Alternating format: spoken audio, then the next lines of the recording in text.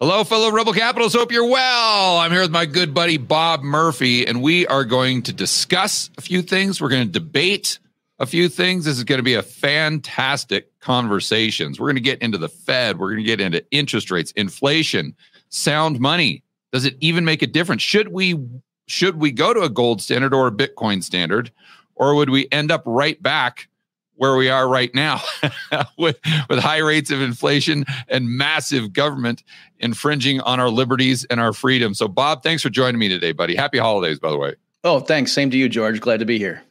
Okay, now I listened to a podcast that you did on the Human Action, or an episode of the Human Action podcast, where you went over a debate that you had with this gentleman, Dean. What was his last name? Baker. Dean Baker. Yeah, and I think you hit the nail on the head.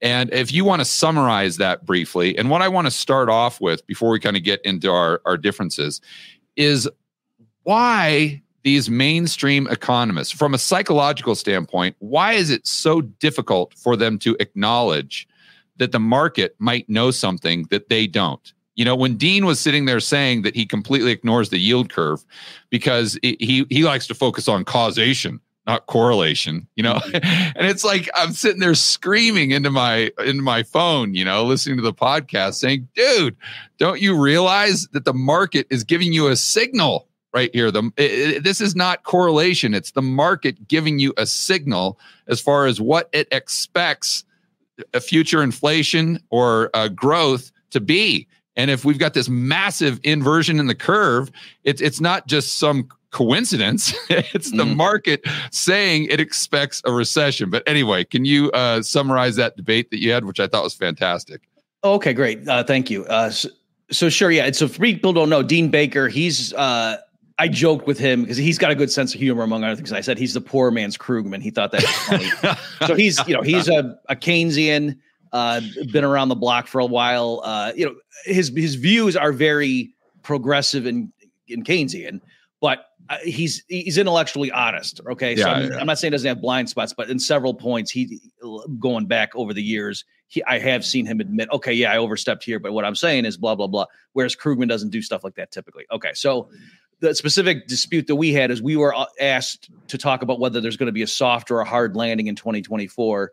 And so Dean, gave his perspective, then I gave mine. And I said, the biggest single metric I can point to is the inverted yield curve, which since 1960 has basically never been wrong, either with a false positive or false negative. There's one borderline case where it signaled a recession that didn't quite qualify, but growth did slow way down to mid 60s. Yeah. So, so then we've had, last 18 months or whatever, like one of the most deeply inverted yield curves, on record. And so I was just saying, among other things, there's going to be a huge asterisk going forward if there's not a bad recession following this. And then, as you say, George, and I had other points I made too, but that was, and also I linked it to the Austrian theory of the business cycle. So it's, it fits with my worldview. And I just saw that, okay, that's a particular metric, like to operationalize the qualitative story that guys like Mises and Hayek told about what causes a business cycle and market economy. So then, as you say, Dean's response to that, once he had the floor back, was to say, well, that's just correlation, looking at lines on a chart or something. I'm looking around in the real world, consumer spending's fine. I don't see, and he just started ticking off like the components of GDP in terms of the accounting equation, like net exports seem okay. As if there's nothing possible that the market could see if he doesn't see it. That's what was frustrating me so much. Yeah. And so my response, I'll say one thing and then I'll let you, it was to say, like, I get where he's coming from. And yes, in a sort of a vacuum philosophical sense, just if you saw some correlations, but you had no underlying theory of the mechanism. But I do. My theory was the Fed intervened in the banking system. They flooded the market with cheap credit. That's partly, that's what would cause the inflation we saw or contributed to it. And then they slammed on the brakes. M2 is down 4.5%. Like the last time it was that much of a steep fall was in the early 30s. Okay. So there's a lot of stuff going on that, given my worldview would cause this. And then one of the points I made was the analogy. I said, it'd be like if I saw you drink a vial of poison and I said, whoa, 2 hours from now, you're not going to be in good shape. And then you point to the cells in my body, show me what's happening. Right. Say, well, your body's really complex, and I can't identify that. I'm just telling you, I know drinking a bunch of poison is not going to be good for you going forward. And so likewise, what policies we've seen, it's not good. And some of the metrics that historically have gone hand in hand with it, are showing, flashing red, like you say. Last thing I'll say, George, is what's amazing to me, not just Dean, but in general, there's this whole thing on Twitter, I'm sure you've seen it, where all these trained economists are mocking the average person for thinking the economy is in bad shape when, no, you're just wrong. No, you're better off now than you were before. You're an idiot. Look at these data points. So right. You're all wrong. They call it a vibe session. That, no, the economy's great. It's just there's a bad vibe because the media is out for Joe Biden or something. Like Fox News has tricked everyone to think the economy's in bad shape, so anyway, that's kind of where we are. Yeah, it's just, I don't know if you read that Thomas Sowell book, and it was probably, what was the name of it? Intellectuals. Was it Intellectuals in Society or something like that? I know which one you mean. And I might say that quote wrong. But he goes into what he believes is the psychology behind central planning, why we should have central planners. And it made a lot of sense to me. He says these people, like the Krugman types, let's say, or maybe this Dean, I would assume that they have their PhD from some, Harvard or Yale or something like that, some big league school. And he says, you've got to put yourself in their position. They've been told since they were like in first grade that they're smarter than everybody else. Mm-hmm. And they live basically in this bubble where they believe that they themselves and everyone else around them that's been chosen to go to these Ivy League schools and participate in these PhD programs, well, they get chosen for this because they are smarter than everyone else. So if you grow up believing that, if that's your worldview, even if you're, someone that's has the best intentions of society, you sit there and look at the markets and you're like, wait a minute, the market is full of these people. They don't have their PhD from Harvard in economics. They're just a bunch of dumb rubes out there buying the long end of the yield curve. So there's nothing that they could possibly know that I don't know.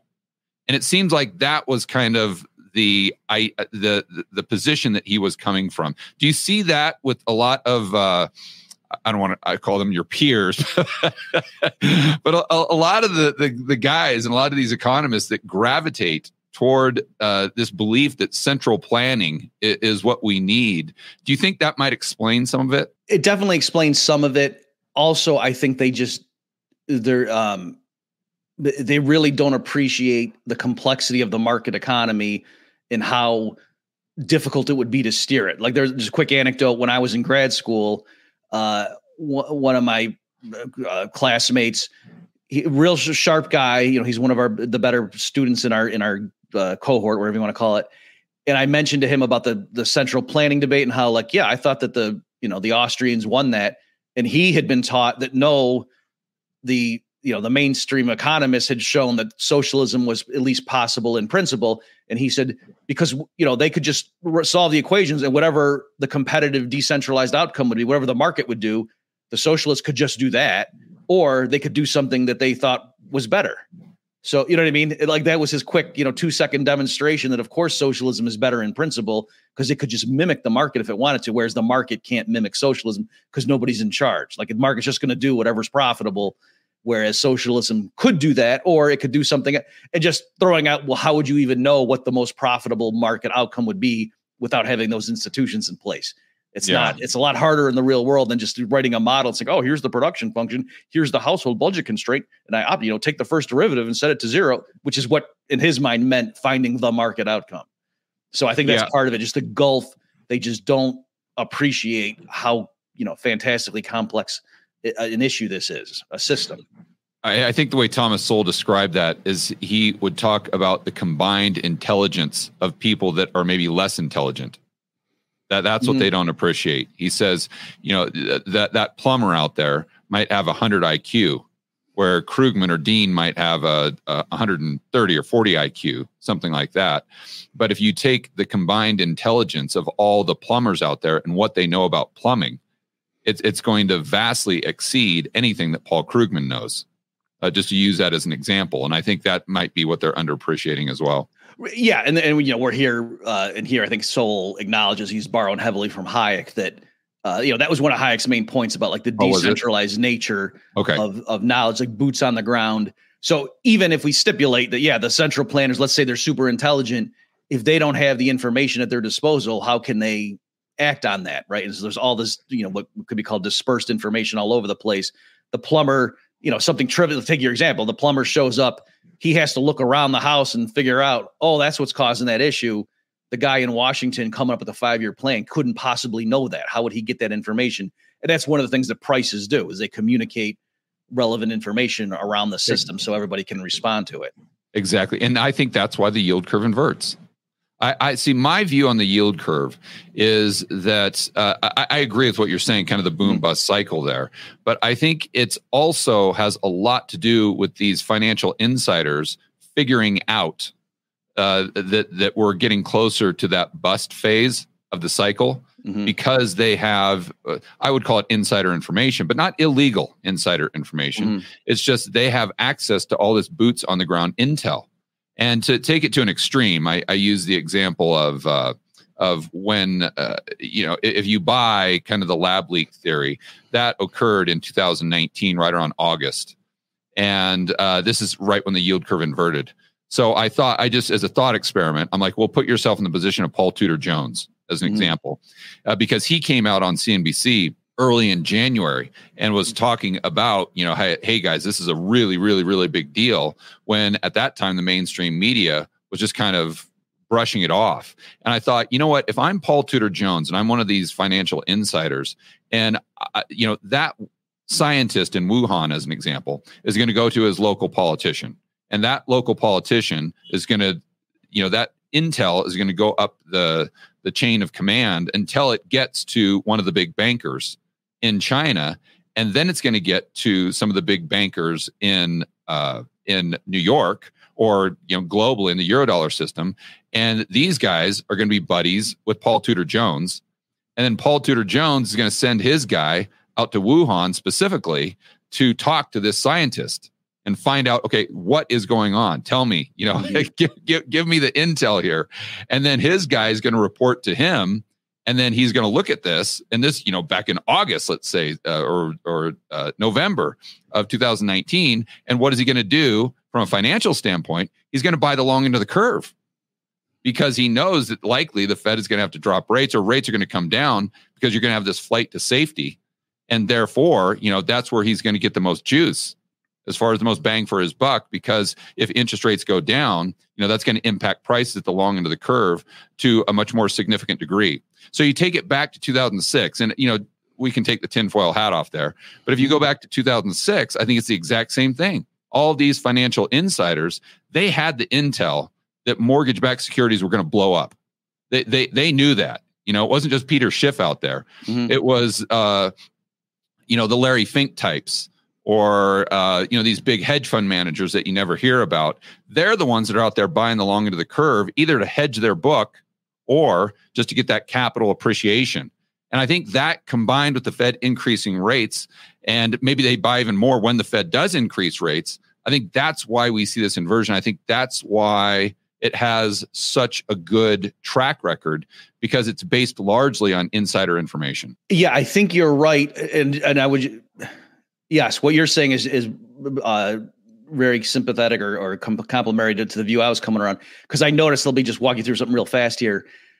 The more I thought through what my position was, the more like it became so obvious. I almost thought it was trivial, because again, what Dean and I were arguing about was hard or soft landing in 2024. And so then when I was recording my commentary on that exchange, for the Human Action podcast, I gave myself a little caveat to say, hey, just to be clear, strictly speaking, the yield curve right now is still inverted. And so the historical pattern, the curve uninverts before the recession hits. So I said, strictly speaking, if we go through all of 2024 and the yield curve stays inverted, it's not that you could say I was wrong, but my mistake was thinking it was going to snap back by that point. It's not that the pattern would have been violated. And it's just that I thought, okay, because the economy starts going into a tailspin, the Fed sees that and then starts cutting short rates. And then that's what and so it lines up with what you're saying. It's almost like, once you think through the pattern, why would this happen? Like, once you're at a point where it is inverted, clearly, if a recession's coming, people will start noticing, seeing the data, the early indicators, and the Fed would start cutting short rates beforehand. So of course you're going to see the thing uninvert before the recession hits. That's right. So it, like I said, and once you state it like that, it's almost so trivial. It's like, well, of course, it's almost like saying unemployment goes up when there's a recession. Like, well, yeah, that's kind of so. Yeah. And another thing I'd point out too, Bob, and you referenced it there, it's always because of a bull steepener. And what we call bull steepener is just the short end coming down, and that's what uninverts the curve, as opposed to the long end going up. Right. And I've told people that this, I have the exact same view that you do on the probabilities of a hard landing. But I told people that I will have to reevaluate my base case and reevaluate the curve itself and what it's telling me if we have an uninversion from a bear steepener. So as an example, if the Fed, let's just say, keeps rates at 5.25%, and if going into 2024, we see the 10-year Treasury go from 3.9% up to, let's just say, 6.5 or 7%, something like that. So now we've got an uninversion, but it's a bear steepener, not a bull steepener. And then I would have to reevaluate, because then what the long end of the curve is telling me, and all the financial insiders, is that they're no longer worried about a recession. Right. And now they're looking at future growth and inflation expectations being much higher than where the Fed's got the overnight rate. Yes, I agree with you entirely on that. And that's also, it's funny, on the front end, like when the yield curve first inverts, people not knowing what moves what, it also shows, like it distinguishes like the Keynesian view from the Austrian on this one. So Krugman, for example, will say, the reason it inverts is people see a recession coming and they lower their long-term expectations. So the 10-year drops below the 3-month. And I would just show them the data and say, no, that's not what happens. The reason it initially inverts is because the short rate shoots above. The long run does maybe start coming down, but historically, like going into the 08 and whatever, the short rate first zooms up and then the 10-year starts coming down. And so that's why, to me, it dovetails nicely with the Austrian theory.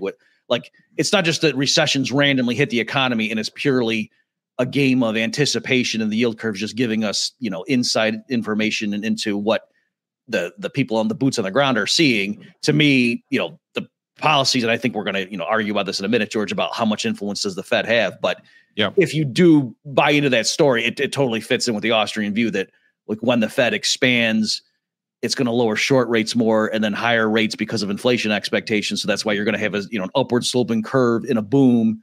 And then when they slam on the brakes, the short rate, zooms up, and then pretty soon a bust happens. So anyway, it all fits nicely. But yeah, I think people need to be careful and check which end of the curve is moving to either invert it or then uninvert it, because that really makes, matters a lot. Huge difference. And I would also add, I went back and did the research, and I cannot find a time where we had a bear steepener to it. Right. Now, I've seen the curve, I don't know what you want to call it, disinvert. Not a complete uninversion, but where the delta is reduced by the long end going up. But I've yet to see something, to your point, going back to 1950 or 1960, where we had an inversion and then we had an uninversion to where we're off to the races as a result of a bear steepener. I've never seen it. It's always the bull steepener. It's always the Fed seeing the stuff hitting the fan and just being reactionary, dropping rates, which, by the way, drops the long end as well. So it's not just the long end stays and the Fed drops. It's the Fed drops and then the long end starts to come down further. It's just the Fed drops more than the long end is coming down. So anyway, let's get on to the next topic here, Bob. Let me check my notes here. And okay, so let's go into this. This is something that I have really wrestled with, and it's the Austrian definition of inflation. And you guys will have to forgive me here. I'm looking down from my cameras, reading my notes here. So and correct me if I'm wrong here, but the Austrian definition of inflation is an expansion of the money supply. And this is basically because, although they would acknowledge that just because you increase the money supply, it doesn't necessarily mean that prices go up. It's just that prices are higher than they otherwise would have been. So this explains the 1800s as an example, when we had the M2 money supply go up, they would say, okay, right. And we had a price deflation, but prices would have gone down a lot further if we would have been able to keep the money supply at a constant. Am I articulating the view correctly? And let's start there. And if I am, then I'll go on. Okay. Yeah, sure. So yes. And then depending on the context, when we say money supply, that could also include, actually, and it probably would, banks issuing money in the sense of demand deposits, like so M1, for example, or M2 even. Okay, so that's part of the explanation. And yeah, the critical thing, the reason the Austrians are real sticklers for that is and Mises wrote about this a lot, that they were saying, in the early 1900s, that was just what people meant by inflation, like inflating the money stock, a swelling of that. That's, where the term came from. And then, of course, yes, that typically went hand in hand with large price increases, particularly in, cases of hyperinflation. That's clearly what happened. Yeah. But then over the course of the 20th century, the definition kind of morphed so that nowadays when people say inflation, they think that what that means is, everything's getting more expensive when I go to the store.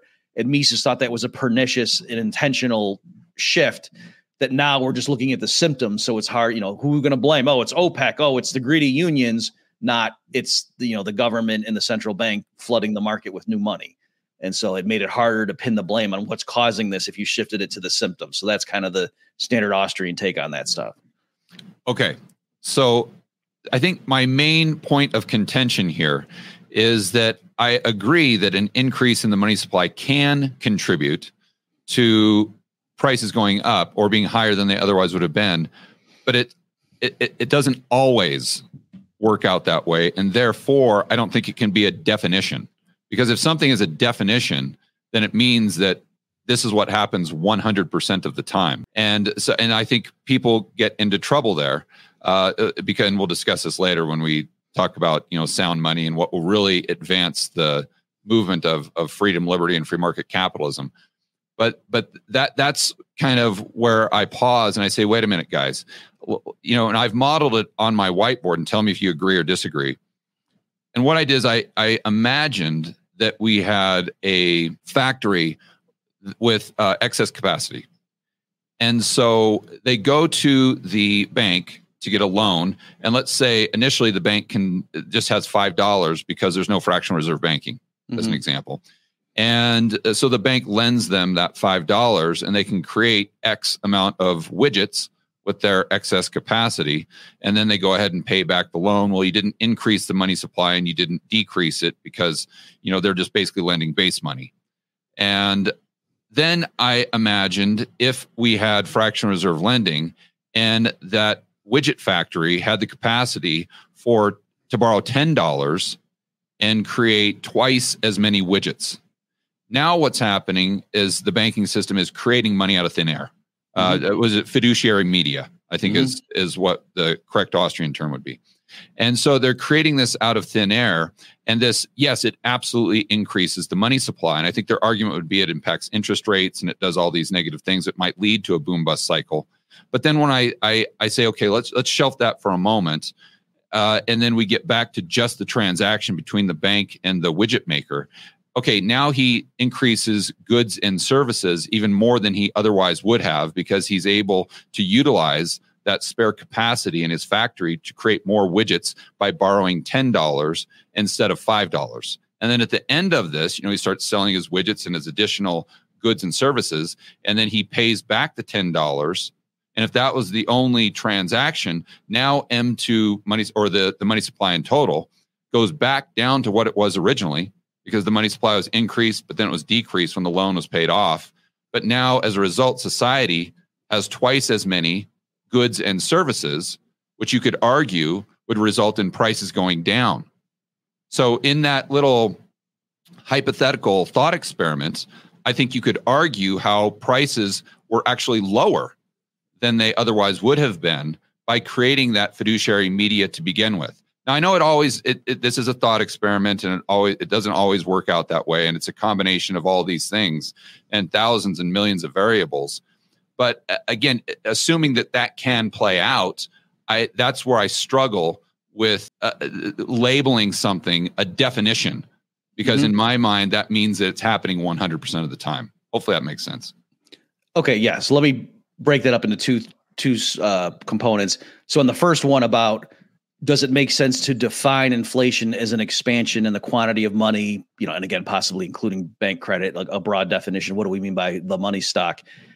If it doesn't necessarily always lead to higher prices, other things equal, I would just say, well, if that's the way you're thinking, it sounds like what, maybe you just want to define inflation then as a rise in prices. Yeah. I think that would be more helpful. I'm going to do that. But I'm just like, you could say, what's the definition of a sniper rifle? And you say, well, sometimes though someone could get shot with it and they don't die. That doesn't affect like what the definition of a sniper rifle is. You know what I'm saying? So now it does affect the definition of what death is, or, assassination or something. So there, I'm just saying, if you're saying, no, I want my definition to always mean a rise in prices, well then, yeah, that's what you should use the word inflation for. If that's what you want. I'm just saying the Austrians think, they have their reasons for it because they think I just think by using it as a definition, that's what people assume is that it's 100% of the time. Therefore, this may lead them to false conclusions. Okay. Yeah. And again, this with my work, I try to just avoid ambiguity. I say monetary inflation or price inflation. Like I have to put the word in front of the word, just to distinguish what I mean. Because you're right. Just to say inflation at this point is too confusing. Yeah. Because too many people think it means one thing or the other. Okay. But as far as your substantive point, I think at best that would work for one cycle, because if we were in a world where you had 100% reserve banking, whether that's a good thing or not, but just like, let's think through the logic of that, then yeah, you have this factory with idle capacity. It's not that it would just sit there for years on end idle. In a world of, hard money, no fractional reserve banking, prices would quickly adjust such that now it became profitable to use it. Even if there was like a bankruptcy proceeding and it had to get transferred from those owners over to somebody else. But in other words, if it made sense in the structure of production for that factory to be operating, I think that would happen more quickly. The reason we see these prolonged periods in reality of idle capacity, high unemployment or whatever is precisely because we have fractional reserve banking, if the Austrians are right. And that's what's causing these massive boom busts. So that in your story, yes, if the bank expands credit and that gets the factory up and running, it's actually distorting the overall structure of production. It's not sustainable. And so then down the road, there's going to be a crash with more idle resources. Why is that not sustainable? What's that? Why is that not sustainable? Because if you're saying the only thing that could make that factory get up and running is if we print more money. No. That's not the only thing. It could get up and running with the $5, but it could be even more efficient and produce even more goods and services if it had $10. Okay, so again, and then when you pay off the loan, then the entire money supply goes right back to $5 where it began. Right. So I'm saying you could imagine a baseline case where there is no monetary expansion, and instead of them needing $10 to get it going, just other prices come down, like the prices of inputs or something, like if wages have to fall or something happens, so that they could get going. And so if you're going to keep, refining the example and say, no, let's stipulate the only way, these factories are going to get up and running is if the banks expand credit and push interest rates down, then to a standard Austrian, at least in the Misesian tradition, they're going to say, okay, that's a signal that they're actually not supposed to be doing that. You're sucking them into unsustainable lines if like normal fundamental forces don't allow that. And again, all this stuff kind of feeds on itself, given that we're in a regime where, the banks do expand credit. It makes it easier for wages to be, quote, sticky. They don't come down fast because everyone kind of assumes, or the central bank's going to come to the rescue. So a lot of this stuff, it's like a self-fulfilling prophecy that, oh no, we have to have, fractional reserve banking. Otherwise we're just going to be stuck like this in a rut for 2 years. That's partly because people think that's the regime we're in, that if they actually thought, no, we're not getting extra credit, workers, if you don't reduce your wage demands, you're just not going to work. Then, and you see like in the early 1920s, prices came down really fast, much more rapidly than in the early 30s. And that's partly why we don't study about the Great Depression of the 20s. It was pretty bad deflation, but boom, they got through it pretty quickly because the federal government sat back and did nothing. Yeah, I agree. It's just going back to that. I think that there's several instances where you could imagine a world or a transaction where at the end of the, let's say 6 months, that we had more goods and services, but money supply didn't increase because you're increasing money supply, then decreasing it when that loan gets paid back. Versus, and I think this is another big problem that people have out there, is they don't differentiate between green pieces of paper or gold coins or an extension of bank credit, where those are way different. And this, from the standpoint of if I lend, if I'm the bank, and if I have let's say 10 $1 bills, and I give them to that factory owner, then I have not increased the money supply. And if he gives me those $10 of those 10 $1 bills back when he pays off the loan, the money supply is still the same. Whereas if, let's just say we start with 0, and then if I'm a bank, I extend him $10 in credit. Now all of a sudden I've increased the money supply by $10, and then when he pays it back, he's decreased it right back down to 0 to where it began. So I think that's a huge distinction that needs to be made. You can't just say how much money is there. You can't just say how many dollars are there, how many currency units. How many currency units are there, looking at a pie chart, and what percentage of that was lent into existence, and what percentage of that was not lent into existence. And that's a really big deal, in my opinion. I agree. It's a big deal. Yeah. I mean, that's kind of the heart of, Mises, when he was classifying types of money. Yeah. He made a big distinction. He called it money substitutes, or he said money in the broader sense versus in the narrow. But the reason he did that was because in his mind, that was the key to understanding the business cycle, that he said it was when banks expanded. So in terms of the total money supply, when that proportion in that pie chart grows of money that's coming through creation via bank lending, that's setting you up for an unsustainable boom. So, I mean, obviously you can disagree with that, but that's where he was coming from. So to get in your framework, I would say, yes, during the expansionary phase, you got a bunch of idle resources. Banks engage in fractional reserve banking. Those businesses are able now to go hire workers, who before were sitting at home, and now they come into the factory. The factory starts humming, whereas before it sat idle. More stuff is being produced, however you want to measure it, clearly. But then I would say that's an unsustainable boom. And then once they why is that unsustainable, Bob? That's what I'm missing. Okay, well, I'll finish train of thought, and then we can circle back. Sure, so I agree. So in that period, you might say there's no reason that CPI should have gone up. That yes, the banks expanded the quantity of money, but look at real output has expanded either the same or even possibly higher. And real output could exceed the money supply growth. Yes, therefore, prices were lower than they otherwise would have been. Right. So I could agree with you on that, but then I would just say, okay, but then there's going to be a reckoning once the banks, tighten it and the people have to pay the loans back and the money supply shrinks. Then that's what causes the recession. Okay, so but if the money supply shrinks, you've got more goods and services. Then wouldn't the price of that stuff go down at the same pace? You see what I'm saying there? Because if you've got more goods and services, then price is going to go down. All being equal. But I'm referring, when we say goods and services, I'm thinking of the flow, right? So during the expansionary period, everyone comes into work. Unemployed workers get sucked back into having jobs. Factories start humming. But then when the banks tighten and the loans get paid back, then real activity plummets. That's what a recession is in my framework. That's what causes a recession. I see it a little different. I think that velocity could increase to the point where those loans were still getting paid back, but it didn't decrease in economic activity. Okay, so yes, if that happened, then I agree with you. I guess we just disagree on the mechanisms of what causes a typical boom bust. So what you've described to me is exactly the textbook. This is the kind of thing Mises said is what causes first an unsustainable boom and then a crash. So do we want to talk about why would it be unsustainable? Sure. Okay. So here, the standard story is that, just like we talked about earlier, how, prices communicate information and there can't be a central planner. That just isn't going to work. No matter how smart they are, there's too much stuff going on. In the Austrian view, one of the key roles or functions of interest rates is it helps coordinate production over time. And so, at any given moment, there's all kinds of stuff that we could be cranking out, and there, you could do making more factories and drill presses and things like that, or making more television sets and movie theaters. And that matters, right? The composition of the types of things we're cranking out. It's not just what's real GDP, but like the composition in terms of long run. And so if the households, people are very farsighted, they want to save a lot because, I'm willing to reduce my consumption now so that we can enjoy our retirement and go to Europe or whatever down the road, or we got a kid that just got born and we want to have money to send him to college in 18 years.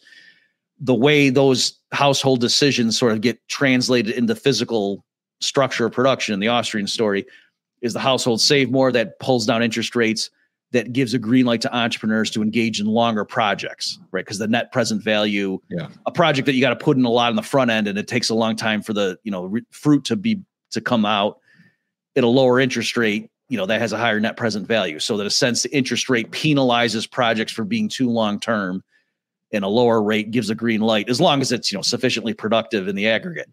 And so the standard story is that what happens when there's fractional reserve banking and the banks expand credit, it pushes down interest rates below the level they really ought to be. And so now that it's giving a false green light. And so entrepreneurs start too many long-term projects and there's just not enough real saving to get them all over the finish line. Right. And so at some point there's going to be a crisis, and beforehand you start seeing bottlenecks of, price surges, and then the banks get skittish and then they tighten. And then that's, what causes the timing of the crash. But the idea is there's an underlying real mismatch. There's just not enough, like a goofy example is like if the factory was just cranking out all kinds of hammers, but there wasn't a factory somewhere else cranking out nails. Like there's a sense in which, output's really high, but there's a fundamental imbalance, and eventually that's going to be a problem, right? So that's a silly example, but that's the kind of thing I mean, that it's not just looking at the flow of output, but the composition and everything kind of has to fit together. And in the Austrian story, interest rates help coordinate that in the real world. And so if you distort that, if the interest rate's supposed to be 5% and the banks push it down to 2%, that might seem good. And that's going to spur production and help reduce unemployment, but you're sowing the seeds of a crash down the road. That's the idea. Right. But I don't know that an increase in the money supply would lead to lower interest rates. It could. I think that view assumes that money is a commodity that has a restricted supply, where if money is not a commodity that is constrained by supply whatsoever, if the only constraint on money or the amount of money is productivity, then I don't think that an increase in the money supply would necessarily lead to lower short-term interest rates. And another example I would give is if you just look at M2 money supply, or even base money for that matter, I don't think it holds any bearing whatsoever on interest rates. If you look at charts just going back, 100 years or whatever it is, I don't know where you could find a correlation between the two. Okay, so first, just sort of like armchair a priori reasoning, where they're coming from is to say, by construction, we're talking about a case where, you've got this original equilibrium, and then we're going to disturb that by allowing the banks to extend more credit. And so the idea is whatever the interest rate was at first, there was a certain demand for loanable, for the funds. And then if the banks want businesses to borrow more by, bringing more money into existence, by creating it through the act of making more loans, other things equal, they have to lower the asking price. They have to lower the price to induce more. So that's the sense in which almost by definition, interest rates have to be lower just to get the system, to get that thought process or thought experiment up and running, to get businesses to borrow more than they did yesterday before the banks expanded credit. Right. But I think it goes back to inflation and growth expectations, because if growth expectations are higher, then that means that the borrower, the widget maker, sees more of an opportunity in the future for the economy, let's say. So the economy is growing at a faster rate, and therefore he can afford those higher interest rates. So I understand the supply demand, if you've got a fixed amount of money, and therefore if you had more supply of money, then likely interest rates would come down. But I think that what also impacts interest rates, and maybe to a greater degree, would be those inflation and growth expectations, which involve other variables other than just the supply of money. Okay, so you're saying we're in the original situation where it's 100% reserve banking and we all have predictions. Then the banks announce, hey, we're actually going to have 80% reserves next week. We're just going to loan a bunch of money. And then that news not only changes net present value calculations, but also changes the general forecast of economic growth going forward. And so you're saying, I don't even know that it would come from money supply. I think let's just imagine that the money supply was $5 again. Mm-hmm. And then let's say that you have a large population that's coming into the United States, and they're bringing in, more productivity, more efficient ways of producing stuff. Mm-hmm. And the economy, the future expectations of the economy are growing. Then I think that interest rates are going to be higher because of the basically opportunity costs that banks have of lending money at this rate when you've got demand for an even higher rate, because you see that economic growth. And therefore, if banks are creating new currency units through fractional reserve lending, I don't know that that's going to actually bring down rates when growth and inflation expectations are, let's say, increasing.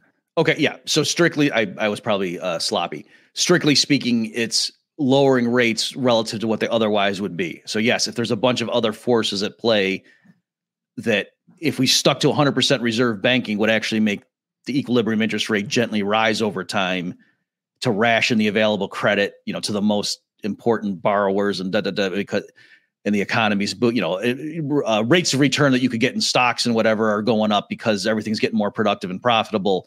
So likewise, just to borrow safe money also on the margin has to go up too. And then in that environment, so if under 100% reserve banking, interest rates are, quote, supposed to go from 3% this year to 4% next year, and then because the banks expand credit, they only go from 3% to 3.5. Right. In the Misesian story, that would still be a 0.5% cut below what it should have been, and so it's still giving the wrong information. Yeah. I think for me, the way I look at it is the exact same way that I look at the definition of inflation. Mm-hmm. I get it, and 95% of the time, I think it's spot on. Mm-hmm. But I could go through a thought experiment where 5% of the time, interest rates might even be higher as a result of an expansion of the money supply, and not lower.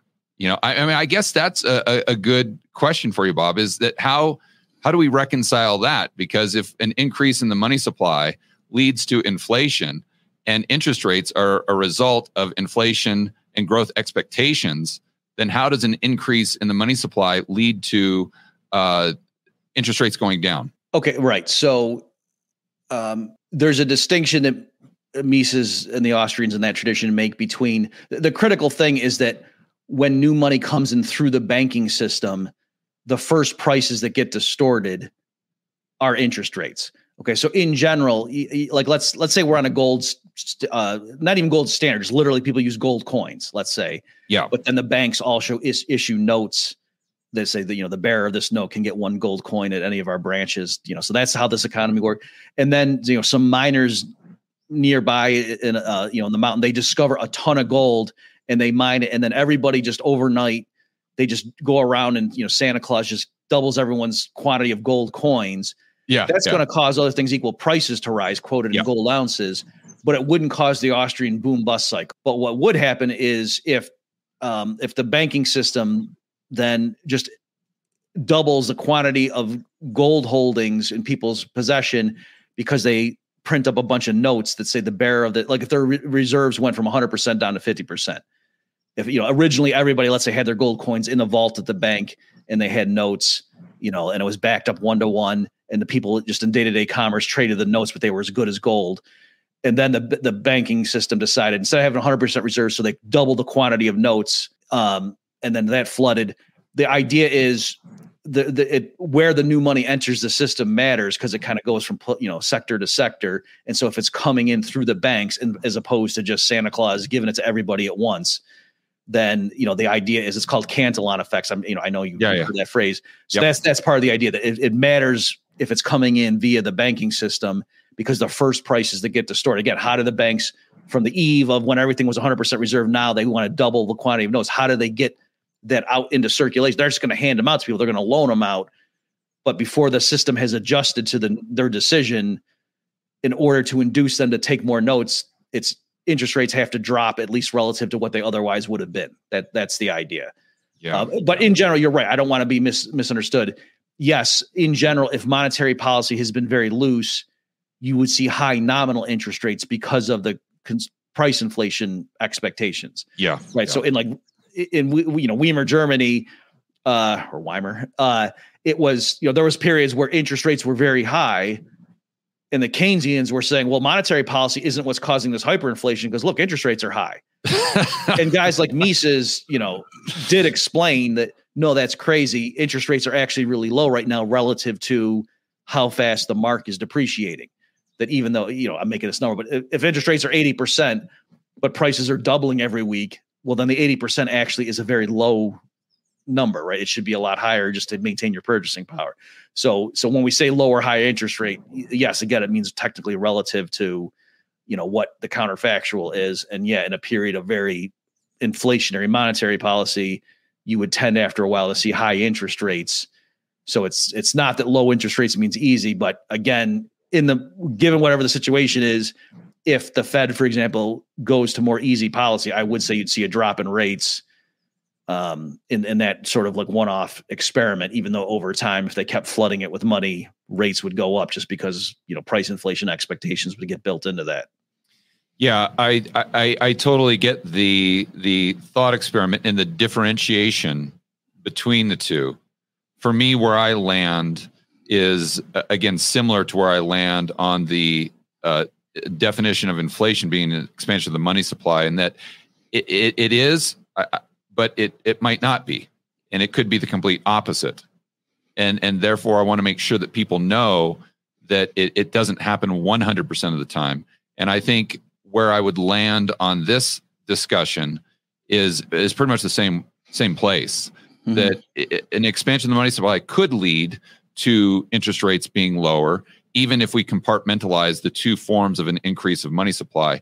But I also think that there's ways that it could lead to interest rates being higher, even if it's coming from the banking system initially. And therefore, we've got to be very, very careful about making that a quote unquote rule of economics. We've got to understand that there's some wiggle room there. And I think that's what's very, very important, because so many people draw conclusions based on these things being steadfast rules, like a rule of physics or something like that, or a law of physics. Yes, I agree with everything you just said. And again, that's why, like I say, for me in practice, what I do is I say monetary inflation versus price inflation, just to give them different terms, because they are different things. And yeah, there's no hard and fast rule that one always leads to the other. And even like in the standard monetarist, again, with this stuff, it's, Mises, I think, is actually would agree with a lot of what you're saying, that he used to criticize the standard, it's called the equation of exchange, MV equals PQ. And he didn't like that because he thought that led people to believe that, if you double the quantity of money, then that means prices just double. And he said, no, you don't know that. Like, yeah, other things equal, increasing the money stock will tend to increase prices, but it's not necessarily a proportional relationship. Velocity could change if, in terms of that equation, real output could change. So there's all sorts of ways to make the equation always be right. And it's not just that a 10% increase in money means a 10% increase in prices. So he was very adamant about that. Like, don't think about this too simplistically. The economy is really complex. Yeah, but just to make sure viewers understand my position, mm-hmm. is I'm not saying that I think there's sometimes that prices don't rise. I'm saying that there's sometimes that prices would actually be lower, right? With the expansion of the money supply. So it's not that I don't understand the Austrian argument that prices are just higher than they otherwise would be, or otherwise would have been, because I think that's what Austrians get really frustrated with, mm-hmm. is when people just sit there and say, oh, well, you think that if the money supply goes up, that we just have higher prices, more of maybe a monetarist view. And they say, no, we don't believe that, because we understand that if the money supply increases, you can't have prices going down. In Austrian, I think that's a point of frustration for them, and mm-hmm. I get that. But I just want to make sure that all the Austrians listening understand that I'm coming from a position of understanding your definition of, or the reason you have that definition is not necessarily because prices always go up, but because they're higher than they otherwise would have been. I just want to make sure we're crystal clear on that. Yes, right. So what I just said about Misa's clarification, you're right. That's not the same point you've been making. You're taking it further. Yeah, for sure. At the very least. Yep. I'm with you on that. Okay. Cool. Now, how much time do you have, Bob? We got like 5 things here. I knew this was going to happen. I knew we'd get to two of the talking points. I have plenty of time. There's nothing I got going on. I just checked my calendar. No one scheduled a last minute business meeting. So yeah, I'm fine. Okay, cool. I don't want to take you too long, but what's cool is we did discuss this next topic, which is kind of the Austrian view of interest rates versus growth and inflation and all that stuff.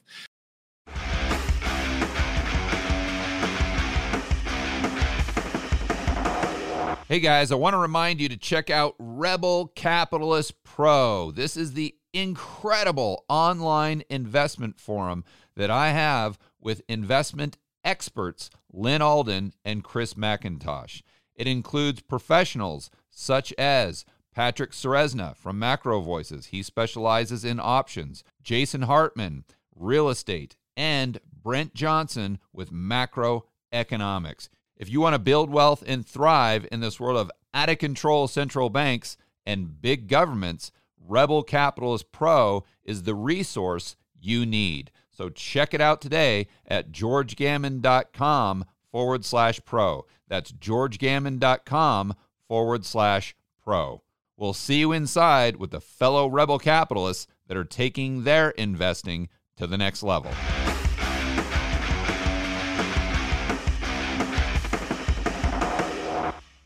So the next thing I'd like to pull up, and I have been wrestling with this for so long, and I think this is actually a point of frustration for me because it's almost like ignorance is bliss. If I never would have discovered this, Bob, my life would be a lot easier. But unfortunately, I looked at this and now I couldn't reconcile. Is it the 10 Commandments? I'm like, oh, gee. No, but I saw this and I couldn't reconcile my current worldview. Mm-hmm. So I had to really, try to poke holes in it. And it was very, very difficult in all honesty, because you got a little bit of ego involved there. But it led me to the conclusion that a lot of what I had thought before was completely inaccurate. Because when I first started this channel, I was under the view that the Fed was really the center of the monetary solar system, and that everything that they did, that impacted the bank's balance sheet capacity and all these things. And the more I dive into this, the more I think it's the complete opposite. And what the epiphany moment, if you will, was just looking at the Fed's balance sheet between 1980 and 2007. But I've done it through many, many decades. I want to be clear. And I see this, playing out over many, many decades, but I just like to focus on this period because it's so dramatic. And so what I'd like to do here, if I can, just so people are on the same page with this, is I'd like to do a screen share. Let's see if I can do that. Okay, cool. And then let's just go over. So this is what I'm referring to specifically. And for those of you who might be watching this on your phone or whatever, you can't really see the chart. What I'm getting at is this is a chart right from Fred of the actual reserves on the Fed's balance sheet. So the reserves of the banking system. These are the bank reserves that you always hear about with quantitative easing, quantitative tightening. A lot of people loosely refer to it as liquidity. That's another thing that drives me crazy.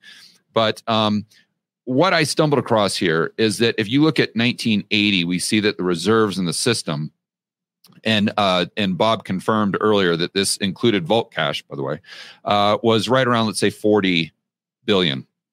And then if we fast forward to just before QE, even 2008 here, it was basically the exact same. And I've read a lot of the kind of Fed summaries, the annual summaries that they would give on what they had to do that year as far as open market operations. And you see that the Fed would never, ever create reserves wanting the banks to lend more. It was the opposite, that they would sit there and try to predict how much the banks would lend in the next quarter based on what they had done the previous quarter.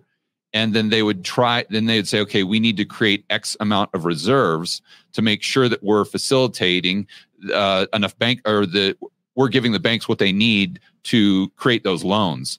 And it goes back to a podcast. I think we talked about this last time too, or it might have been the research that you were doing in writing your paper, the monetary, what was it, Bob, the title of your paper?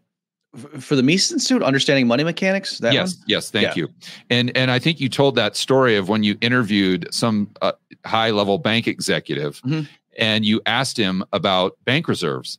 And he said that literally in my 40 years of banking, that has never come up as far as, can we issue this mortgage? I don't know, Bill, do we have enough bank reserves? He said that's we don't discuss that. Like that's not an issue at all. And that fits right into what we're seeing here, or what I think we're seeing, is that if M2 money supply goes from 1.5 trillion, which it was in 1980, to 7.5 trillion, which it was in 2007. Additionally, the Fed funds rate goes from 15% to 5%, because if you read the textbooks, what they tell you is prior to quantitative easing, the way they got those interest rates down is by doing open market operations or buying or selling, treasuries, creating more or fewer bank reserves. So if you've got an environment where interest rates are going from 15 down to 5, plus you've got M2 going from 1.5 to 7.5, how on earth can bank reserves stay the same if banks actually used bank reserves? That's really what I wrestle with. Okay, I don't know that I'm going to specifically answer your last question there, but I'll say some stuff, and then you can take it however you want. So right, the book is Understanding Money Mechanics, and I go through, and I have a specific chapter in there saying, do the economics textbooks get monetary expansion backwards? Because you're right, George, this is something that's come up a lot, where there's a growing chorus of people, both outside of economics and also inside, saying, hey, the standard model that we used to teach about loanable funds, and if the Fed wants to expand, it buys assets, that gives more reserves, then the banks can multiply on top of that. Yeah, that's not what happens in reality. And also and then during 2020, the Fed totally got rid of reserve requirements anyway. So a lot of people are saying, whether or not that story was true before, clearly it's not now, because there is no necessary reserve requirement. And I talked to this guy, and he was well-versed in Austrian theory, this guy who had been a banker. And yeah, as you say, he said, we're talking about a mortgage application. It's just a matter of, is it a good loan? Does it make sense? Right. Is the collateral good? Blah, blah, blah. And what would happen, though, because at the time, there were reserve requirements. So clearly what must have been happening is, if they did advance, and then it turned out that their reserves were lower than the necessary amount, they would just go out and get some, because that's what the federal funds market is. The banks can borrow reserves from each other, and that's what the federal funds rate signifies, is what's the annualized rate. But if they're using reserves in aggregate total, the reserves would still have to go up, even if they're able to borrow those reserves. Well, that's why. Yeah, that's where I'm going with this. So, okay, from the individual bank's point of view, yeah, they might not think reserves are a binding constraint, because we just go borrow it. But the idea is that, if economic activity is picking up, if the prosperity seems on the horizon, and so banks are more optimistic, they're willing to grant more credit. But if there is a reserve requirement in place, like a 10% or whatever, then any one bank can go on the market and borrow more. But in the aggregate, they can't all be borrowing. So banks, commercial banks, cannot create reserves. They can't create base money, and they can't create deposits with the Fed. They can just transfer them among each other. So if they're all trying to collectively get more reserves to make more loans, that would push up the federal funds rate. And so the idea is, if the Fed just has a given target for what the federal funds rate should be, they would see it start going up. And then if they said, we want the target to be 3%, and now it's getting up to 3.4, 3.5, then what would they do? They would buy more assets, pump more reserves into the system, and that would push it back down to their target. Right. So it's true that there you could say, the Fed is passively responding to the demand for credit, and it's real activity that's endogenously determining the money stock. But strictly speaking, the Fed is still in control of that in that kind of system. It's just, if they chose their variable, the lever they're going to use, their target as the federal funds rate, then that's what it would be. And then, of course, if economic activity starts going because they expanded the reserves, if standard price inflationary pressures start building, then the Fed might say, let's raise the federal funds rate. Okay, so I get that there's nuances, and maybe the actual way each person in the system's thinking it through doesn't line up with what a textbook from 1960 would have said, but there's still, that mechanism in place is kind of a different way of looking at it. That it's still the case that in the story I just told, if that's what's going on, that Federal Reserve officials are ultimately controlling the quantity of reserves, and they do have an impact on price inflation. But yes, they might not be thinking day to day, we want banks to lend or borrow less. It's more, we're looking at the federal funds rate because that's what our target. We're looking at measures of core inflation and blah, blah, blah. Right. But let's go through that, because you're talking about them kind of manipulating the overnight rate to wherever they want it to be by adding or subtracting reserves from the system. Mm-hmm. And this is the idea that banks actually use these reserves. And therefore, if, since banks use these reserves, well, then there's going to be, let's say, X demand for those reserves. So if we extract reserves, then interest rates are going to go up. If we add reserves, then interest rates, the Fed funds rate, is going to go down. That's kind of the idea. But my point there, and that's why I highlighted interest rates going from 15% down to 5%. Mm-hmm. That would have required a lot of open market operations. That would have required a lot more bank reserves, even if M2 was the same.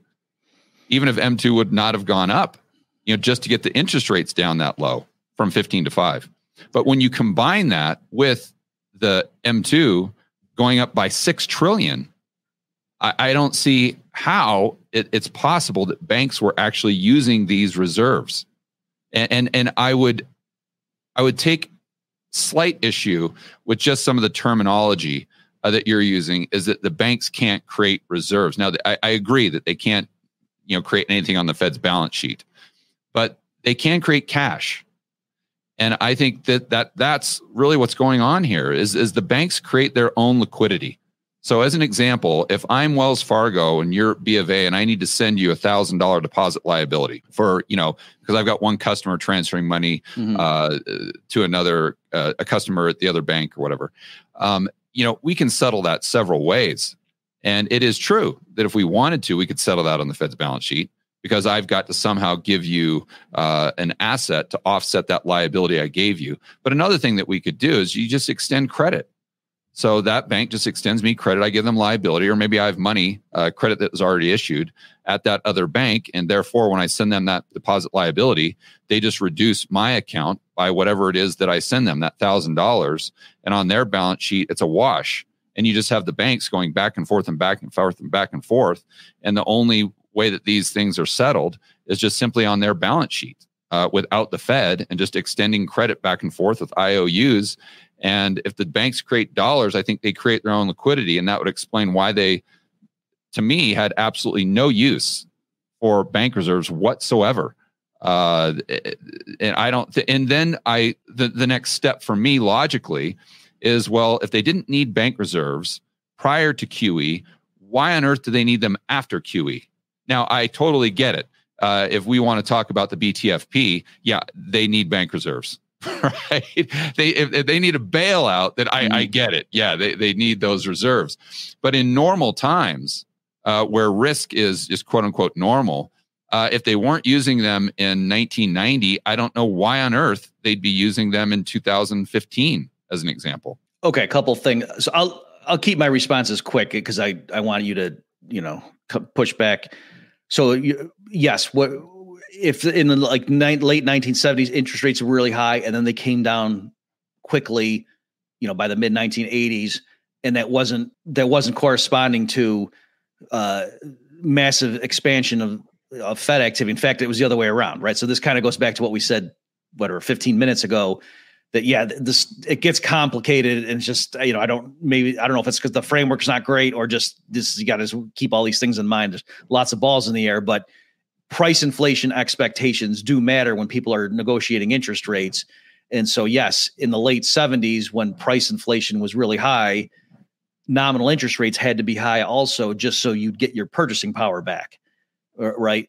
And then when the Fed broke the back of inflation, Volcker coming in and tightening, then once we got out of that, doom loop, interest rates could be lower simply because people knew, oh yeah, the dollar I'm going to get paid back in 5 years is going to be a lot stronger than I would have thought, in 1979 if I was making a 5-year loan. And so that's why nominal interest rates could be a lot lower, having nothing to do with, the Fed. Actually, the other way around, that because the Fed tightened, that's the sense in which, nominal rates could be lower. So that's, that element. But to bring the Fed funds rate down, the overnight rate, assuming demand was the same, you would have had to add more bank reserves. Because let's say these banks actually are using these reserves. Like, let's go back to that example of me being a bank, you being a bank, and I'm transferring you a deposit liability. If the only way that I'm settling that is on the Fed's balance sheet by also giving you a bank reserve, an offsetting asset for that liability that I just sent you, if that's actually what's happening, and therefore there is demand for all of these bank reserves for interbank settlement, what I'm talking about, then in order to bring the overnight rate from 15% down to 5%, you would have to have more reserves in the system, assuming that the demand for those reserves stayed constant. And I argue that the demand for those would have to actually go up because of M2 money supply increasing at the exact same time. Well, I would just make the modest point, though, that if in general, if everyone went from thinking, oh, regular consumer prices are going to rise 30% year after year, as far as the eye can see. If you went from that world to one where you're thinking, oh, consumer prices are only going to rise 1% year every year, that nominal interest rates in general would be lower, like T-bills and 10-year treasuries and what. And so then, I totally agree with that. The federal funds rate also would why would the bank lend their overnight reserves to somebody at an annualized rate of 1%? If on anything else they could get even really safe, commercial paper, they could earn 10%, right? So I'm just saying that other interest rates do affect what the federal funds rate would be, besides merely what's the quantity of reserves. Yeah, I totally agree with that. Okay, and then you had made. I just think that for that interbank settlement, that most people think bank reserves are a requirement. In that environment, you would have had to have had a lot more reserves than 40 billion. And there's no way that reserves could have stayed the same from 1980 to 2007 if the banks were actually using them for settlement. Okay. Well, that's probably the simplest way I can say it. Okay. Let me come at it this way. So you said something before that I do think we have a genuine disagreement about. You said banks can create cash. I guess it depends. What do we mean by the word cash? So if we're talking about actual currency, no, that would be counterfeit. The banks can't literally create $100 bills. I should have been more specific. Yeah, banks can create dollars in the form of bank credit. They can create more assets and liabilities denominated in dollars. Great, yes, and that measure that is included like in M1 and M2. Those so broader measures, but it's not reserves. So reserves are green pieces of paper or deposits with the Fed. Yeah. So banks can't do that. And that's why bank runs happen, right? If in other words, the kind of credit a bank can create is different from the kind of credit the Fed can create legally. That's why, the Fed is able to bail out a commercial bank. Why would a commercial bank ever be in trouble if it could just create money? It's because depending on public sentiment, Bank of America's IOU all of a sudden isn't as good as a $100 bill. Whereas in normal times it is. They're interchangeable. Yeah, but I like to point out that let's just go back to the BTFP. The Silicon Valley Bank, as an example, they didn't necessarily need bank reserves. All they needed were dollars, right? So as an example, JP Morgan could have come in and extended them credit, and that would have had nothing to do with the Fed's balance sheet, but yet that would have bailed them out. So that's an example of the banking system not needing the Fed's balance sheet to provide liquidity. Okay. I mean, yeah, that's true. I guess I'm saying, though, that the system as a whole, again, I don't disagree with the sentence you just said, but I don't see how that contradicts back when there were reserve requirements and banks can't create reserves. So I get you might, if you're saying maybe reserves aren't a big deal, that's you might No, be right. yeah, I totally agree that as far as if we're getting technical here on definitions, bank reserves, banks cannot create those. Right. That is just the Fed. That is absolutely, and they cannot create green pieces of paper. They can't create base money, if you will. Right. Yeah. That's a way of saying it. Yeah. But I don't know that they need base money.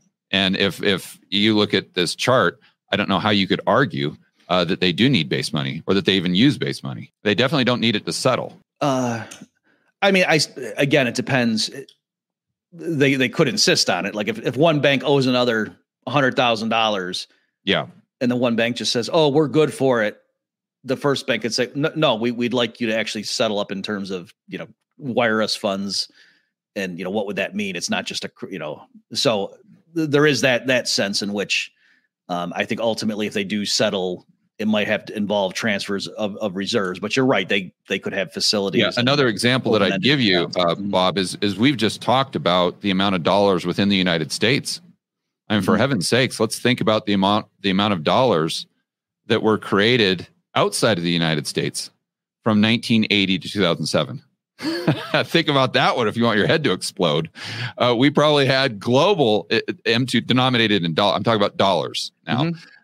My goodness gracious. It probably, I don't have the statistics right off the top of my head, but I think it's very realistic that global M2, if you just look at the amount of dollars, would have gone from, let's just say 10 trillion to 30, 40 trillion, maybe even more in 2007. So think about that. If all these banks need bank reserves to settle dollar transactions, how can 40 billion facilitate 40 trillion? There's just, it's impossible just mathematically. Yeah. I understand what you're saying here. Let me say one thing that, it partly explains the pattern, but yeah, I do get what you're getting at.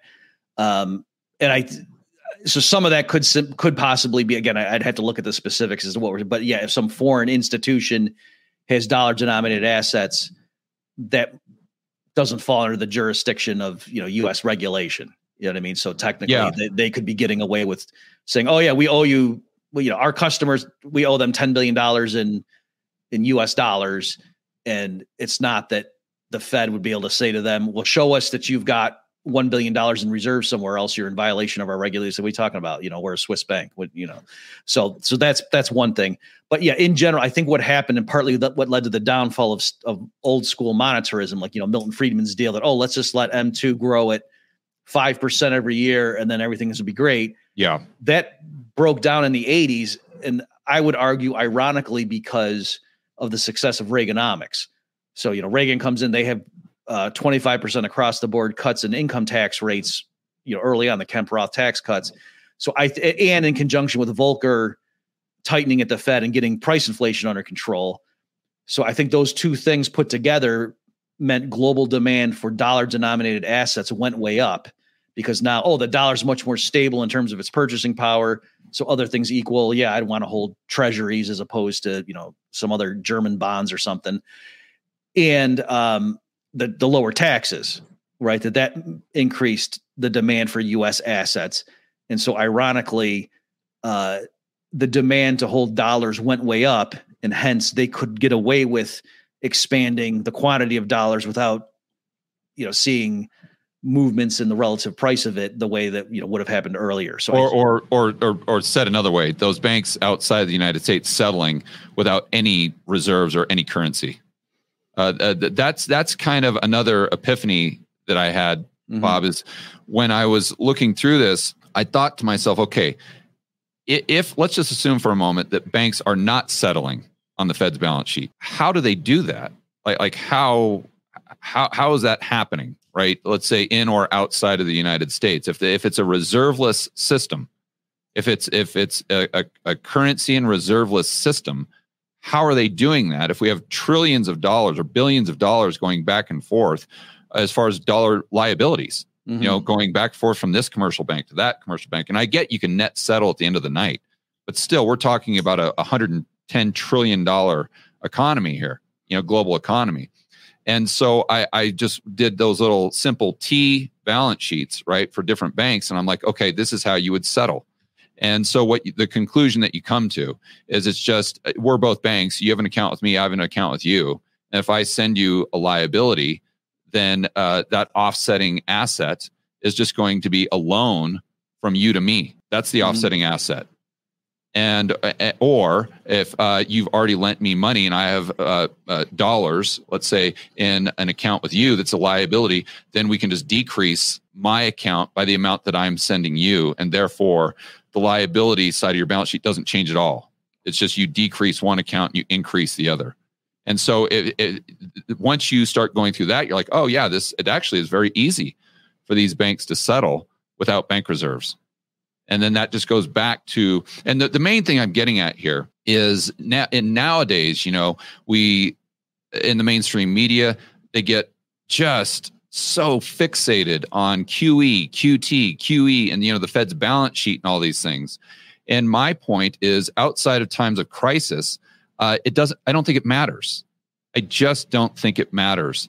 And I think this, again, leads people to some conclusions that are completely inaccurate, especially when they're trying to figure out, what's going to happen to liquidity, let's say, in 2024, and how is that going to impact the stock market? Okay, great. So I think I agree with you, but it seems like we're drawing different conclusions from the observation or from that statement. So you're right, because what I was just thinking of when you were explaining where you were coming from is that, yes, especially banks around the world, outside of U.S. jurisdiction, they can certainly get levered up and be having all these offsetting claims, huge dollar liabilities owed to others. But, oh, hey, this other bank, I have dollar assets, this other bank owes me. And so blah, blah, blah. And it's just the net's not big. But the more that pyramids on top of a very small amount of actual, treasuries or like literal accounts with the Fed or, with a U.S. bank that has reserves or whatever, it becomes very fragile. Oh, I agree. And so we're kind of agreeing that you're saying the only time it matters is in a crisis. And right, that in general to say, oh, Wells or Deutsche Bank owes me $1 million in US dollars. And they say, well, do they have it? And they say, no, but they're good for it. It's Deutsche Bank. But when would it matter is, no, there's a crisis and I really need my money. And then their creditors are, and then the stuff that they thought they had, that all dries up. And then they actually can't give me $1,000. They can just say, oh, I have this IOU from Deutsche Bank. I don't actually have 1,000 or $1 million, whatever number I said, dollars. Then it would matter. In a crisis, there is a rush to liquidity. And then people actually do care about, the difference between $100 bill and a bank saying we owe you $100. Yep. And so I agree that's, and I guess that kind of dovetails again with, so why are you Austrians such sticklers for these definitions? And our point is, because those crises don't just come from Mars or an act of God. It's this fragile system that pyramids with a shaky foundation that causes these boom bust cycles. So that's why these crises occur, is because we allowed the system to mushroom where, there was nothing really backing up a lot of this credit. Yes. So I would look at it from a slightly different view as far as what creates that boom bust cycle. But I also want to just make one really quick point here is you talked about U.S. Treasuries. Mm-hmm. And ironically, I think this is why there's probably, it's not that interest rates can't go up at the long end, but I think interest rates will have a lot harder time going up, even with this argument about the debt doom loop, right? Mm-hmm. That interest rates go up, the government can't afford it, they run these huge deficits, therefore the debt goes up, therefore interest rates go even higher, therefore the burden of those interest payments become even greater, requiring more debt, interest rates go up, this doom loop argument. And I say, I can see how that could happen, but be very, very careful with that, because once you understand the global monetary system, the way we just outlined it, you realize how important, if you believe that the global economy is going to slow down, you start to realize how important U.S. Treasuries are, because that's a way that you can actually settle. To your point, how does this bank, Deutsche Bank, they owe me $1 million or whatever, and let's say that counterparty risk goes through the roof because of this boom bust cycle. Well, I need those green pieces of paper, or I need U.S. Treasuries. I need a cash equivalent, something like that. And that's what I think a lot of the people miss that argue for the 10-year Treasury yield just going straight to 15-20% because of this debt doom loop. Mm-hmm. Okay, so you're right, and I think that's actually why guys like Peter Schiff, even though they predicted, they were spot on with the housing bubble stuff. If you look at interviews with Schiff, like in 2006, 2007, yeah, he seems like a prophet, and yet anecdotally, I know that like his own fund or whatever like didn't do great in 2008 because he was betting against the dollar and the dollar strength, and so I think that's partly what happened is. He was right that a crisis was coming, but in his mind, and everyone knows the dollar's not backed up by anything. Why would you go to that? But yet investors around the world went to the dollar as the safest, treasuries as the safe asset par excellence in that crisis. And so that may happen again going forward. Let's say I'm right and there is a hard landing in 2024. Right. You will probably see the US dollar strengthen relative to other currencies. But I do think, and that's why you see that inversion of the curve, because people are betting, the insiders, in my opinion, are betting that you're going to have that flight to safety. And in 2024, whether we like it or not, that safety, quote unquote, is still going to be U.S. Treasuries. Yeah. So all I would say as a postscript on that, though, is I don't think there's an infinite amount of trust in the U.S. Treasury. That I think at some point, if they keep doing this, at some point, investors around the world are going to say, let's start loading up on something else. And maybe, there's still like, look at the BRICS countries. They're really stockpiling gold, particularly China. And so, but that's only my view on that is that's only that very well could, but it's only going to happen if the dollar goes down in value against other currencies. If the dollar is going down against goods and services in the United States, I think that's a nothing burger. Because especially the more time I spend outside the United States, because like as an example, people here in Colombia, they save in dollars, just like Argentina or Turkey or something like that, because they're so used to their currency inflating. I can promise you that the local Colombian does not care at all about what's happening to the inflation rate or the CPI in the United States. They could care less. All they care about is what the dollar is doing relative to their own goods and services. And if the dollar, even though it's going down in value in the States, is going up against goods and services here, which it has been in the past, that's all they care about. That's all they care about. So if you're one of those international banks and Deutsche Bank owes you $1 million, and let's just say that your expenses are denominated in whatever euros or something like that. The only thing you care about is whether or not the dollar is going down against the euro. You could care less if inflation in the United States is 20%. I agree with everything you just said, but I still think in the kind of scenario I outlined, what you're saying would be the triggers would come true. So if there is a doom loop and because they're behind the curve and oh my gosh, now our interest payments are $2 trillion. We can't tax that much. Let's just print more money. And they get in that cycle where they're just printing to pay the interest from, that's coming due. And CPI in the US is through the roof, but also because now they're printing like crazy, I think you would see the dollar falling against the euro and the yen. But how does that money, this is a great topic too, Bob, by the way. How does that money, those dollars that are quote unquote printed, let's just say M2 goes up in the United States like it did in 2020 by 25%. How do those currency units get outside the United States? Other than through a trade deficit. I mean, that's one way they could do it. Right. But if it's just a trade deficit, then you're limited to the amount of currency units that can get out. So let's just say that we're running a trade deficit of $1 trillion a year, which is it's obviously huge, massive. But again, we're in a global economy that's 110 trillion plus. And let's just think, 60, 70% of the transactions are settled in dollars. So you got to figure there's 60, 70, $80 trillion on balance sheets, the aggregate balance sheet outside of the United States. And in a world where we have, let's say, a global recession, there's going to be fewer currency units that are created by that system outside the United States. And therefore, you might have an equal amount of demand. Banks are tightening their lending standards, et cetera. And therefore, that $1 trillion, although it increases the supply of dollars coming out of the United States on net balance, the amount of dollars globally might actually be decreasing because of the lack of bank activity and the slowing of velocity due to the global recession. Actually, sorry, I misspoke a minute ago that it wouldn't be the trade deficit in the scenario. What would happen is investors would want to get out of US dollar denominated assets, and they might try to go buy like Japanese bonds or something. And so then, but why would they want to get out of dollar assets if the dollar was not depreciating against their local currency? No, I'm talking about people in the US. Oh, okay. Right. Okay. I mean, you're saying how would the Fed's, cranking up they're increasing the quantity of money 30% a year. Oh, I see. Okay.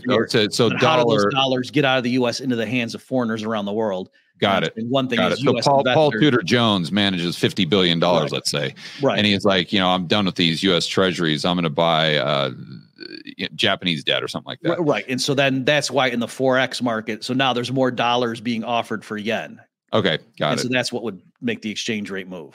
Got it. But I'd still have the same argument that's like, if you're taking a leak in the ocean, you're definitely adding to the supply of water, but it's not going to move the needle too much when you look at the grand scale of things.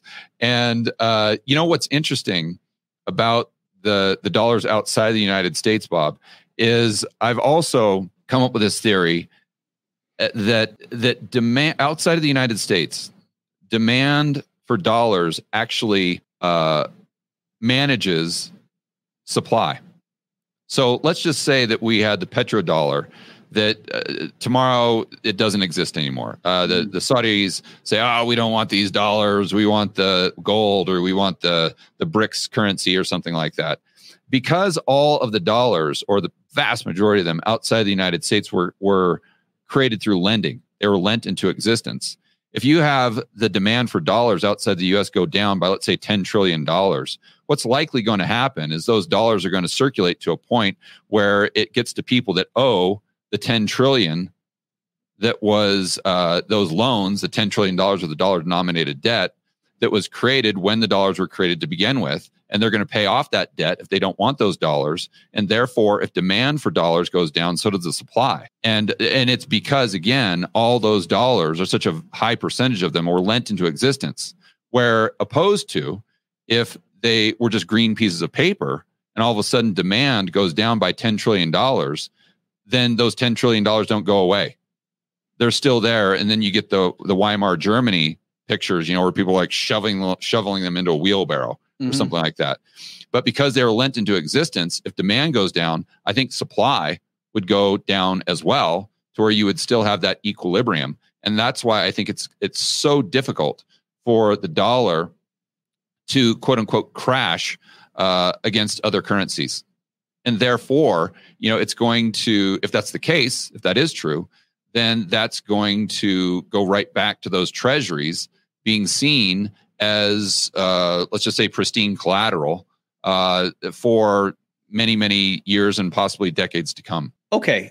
So that's interesting. I agree with you that, right, to the extent that when we quote statistic about how many dollars are being held abroad, that if it's not a green piece of paper and it's not a treasury or something like that, but it really is just the interbank credits or whatever, then yes, when they created those, that didn't necessarily contribute to like the U.S. trade deficit or anything. So it's not that people in the United States benefited from that. It's just foreigners are quoting things to each other in dollars instead of their local currency. That doesn't directly affect Americans. It's just banks. It's just banks outside the United States creating dollar loans. Right. So then if that system unwinds, that per se, wouldn't have any deleterious effect. I agree with you on that.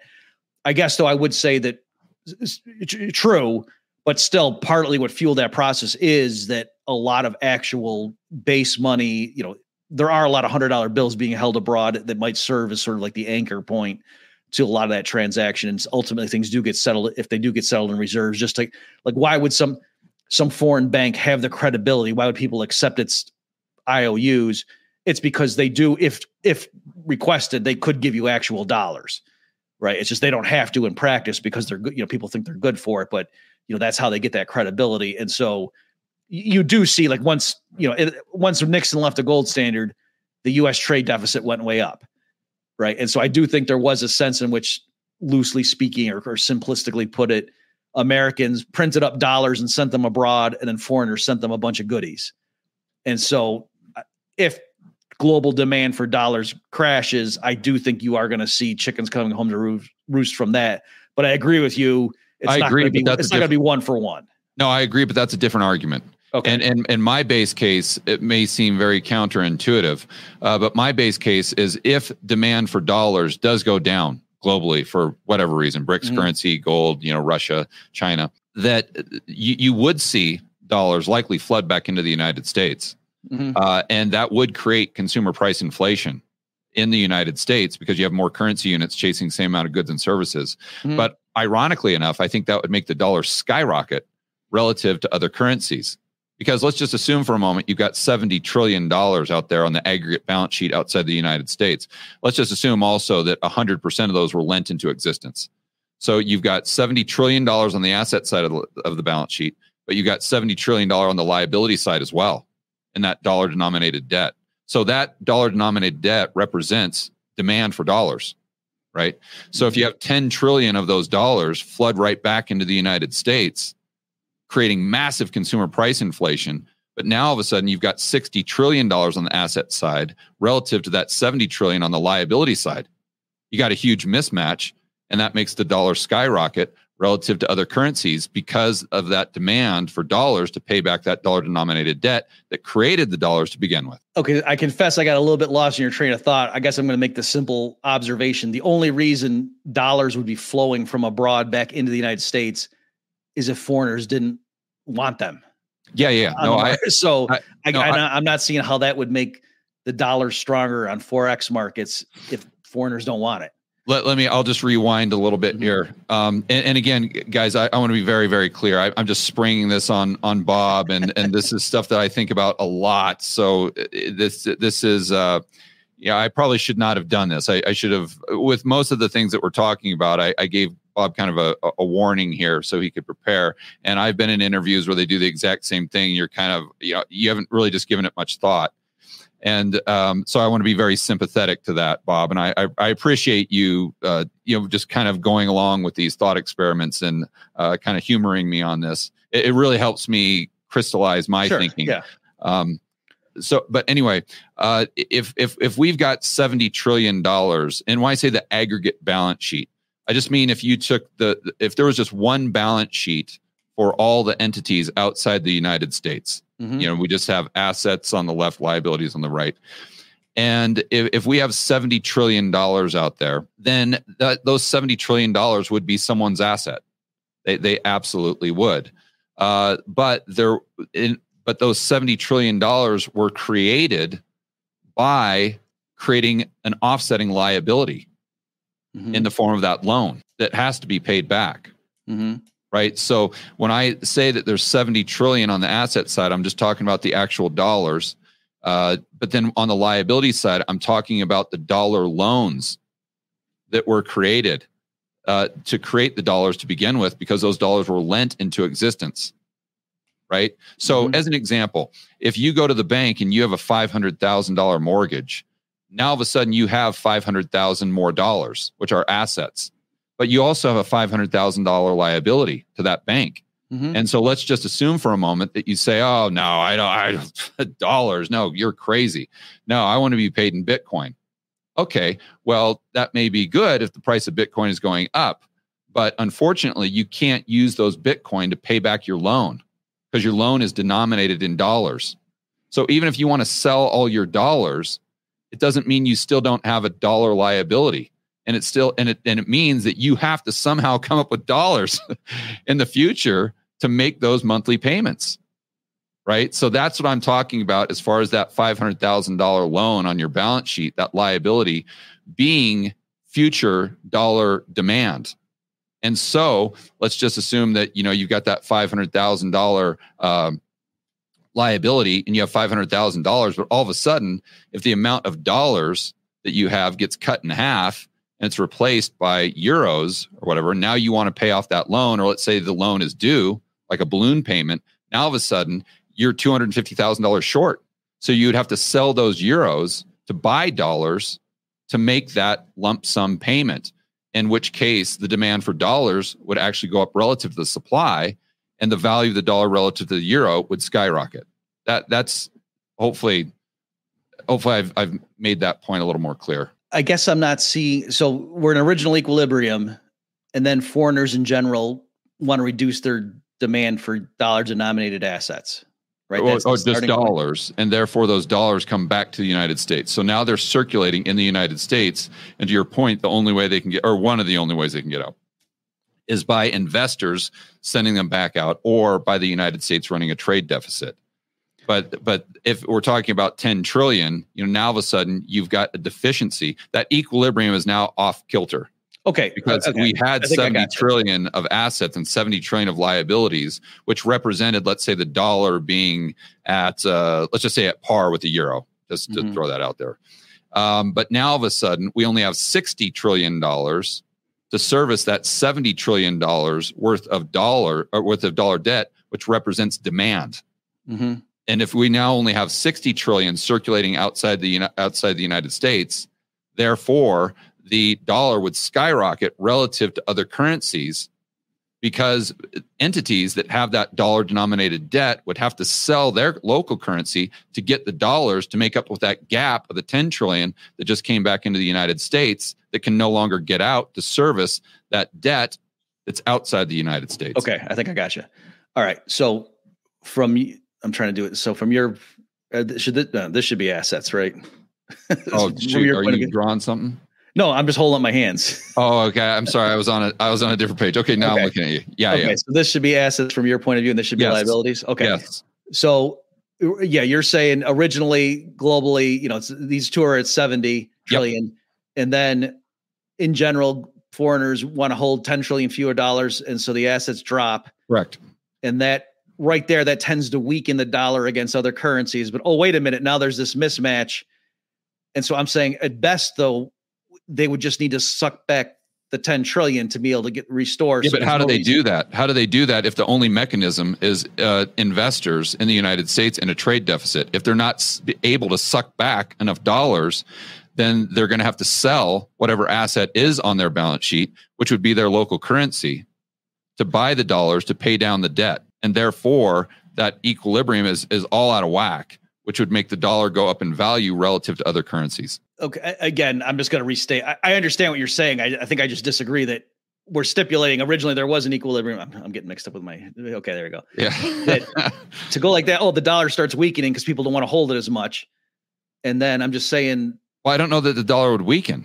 I think if this is the dollar demand and this is the amount of dollars, if you decrease the amount of dollars, then the value of the dollar is going to go up. But when we're saying decreasing the amount of dollars, the thought experiment is saying because foreigners don't want to hold it as much.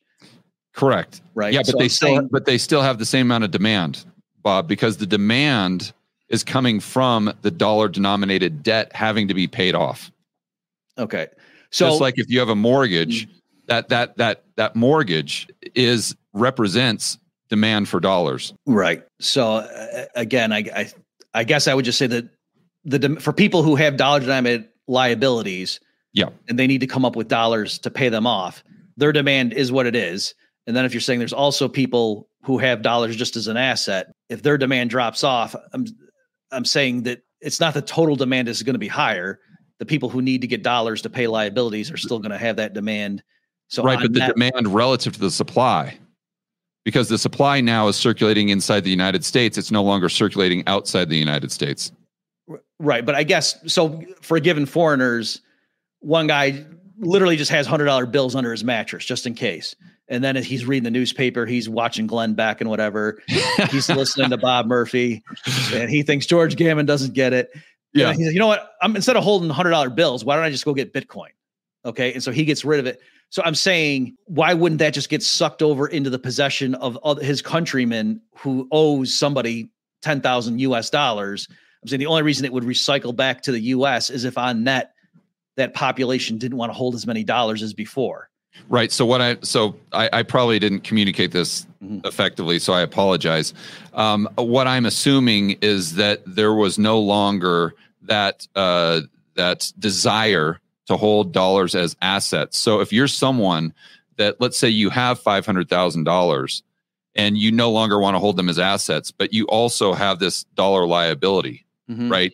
Likely what you're going to do is you're going to be like, you know what? I might as well just pay this off because I don't want to deal with dollars anymore, but I still have this liability. I don't want it hanging over my head. And I definitely don't want these dollars. So I'm just going to take them and pay off my debt. But what that does, that decreases the amount of dollars because those dollars were lent into existence. So I think the key component there is you said if some guy has a $100 bill, right, but he doesn't have a $100 bill, all he has is $100 worth of commercial bank liabilities that were created by lending them into existence. Is because with your scenario, I was trying to come up with a scenario where I could disjoint, because if they're the same guy and he pays down, he says, you know what, I don't want this $500,000 asset, and he pays off the thing, then don't they just shrink together and there's no mismatch, that the dollar liabilities in that country and the assets go down over time? Yes. Over time, yes. I just think that initial move down in the amount of dollars that are circulating, that makes the dollar go up in value. And to your point, over time, then it's going to have this equilibrium where the lower the demand, the lower the supply. And that's the argument that I try to communicate to all the people that think that if a BRICS currency comes about, that the demand for dollars is going to plummet, and therefore the dollar is going to plummet relative to other foreign currencies. I say, no, you're misunderstanding. You're thinking that the 70 trillion of dollars outside the United States are just green pieces of paper, in which case you would be right. You would be right, but they're not green pieces of paper. They were lent into existence, and that makes all the difference in the world. Okay, so I guess the last thing I'll say is I agree with you that to the extent that we're not talking about $100 bills, but instead we're talking about, bank created IOUs that are just offsetting in the aggregate, that yet if all of a sudden that country wants to basically shift out of dollars and into yuan or gold or Bitcoin or whatever, that those over time would just come down. And there's no reason, I agree with you, that would make the dollar fall in the foreign exchange markets. I just don't see why it would skyrocket either.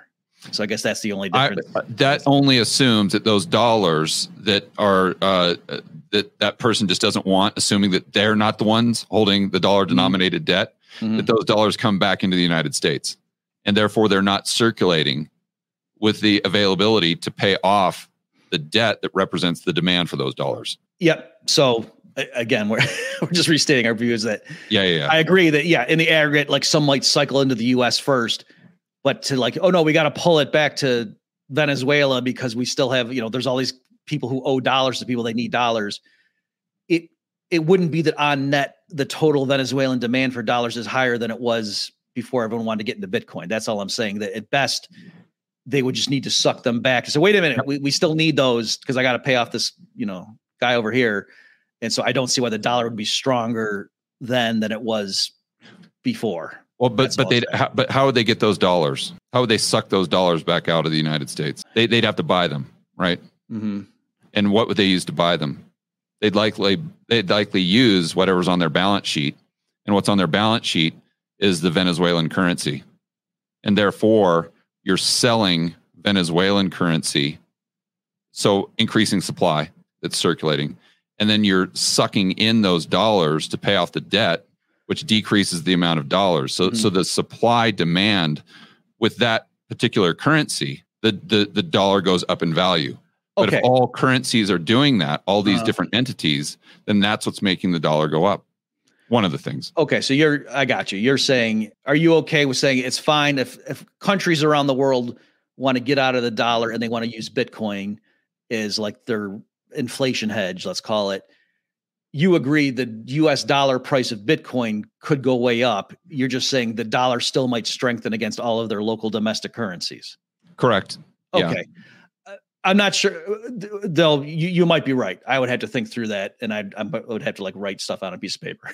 Yes, so and that's what if people have to remember that I don't have a job, like like I'm a complete loser. I don't have a job. I don't do anything. I retired in 2012, so this is literally all I think about. I just completely geek out on this stuff. Okay.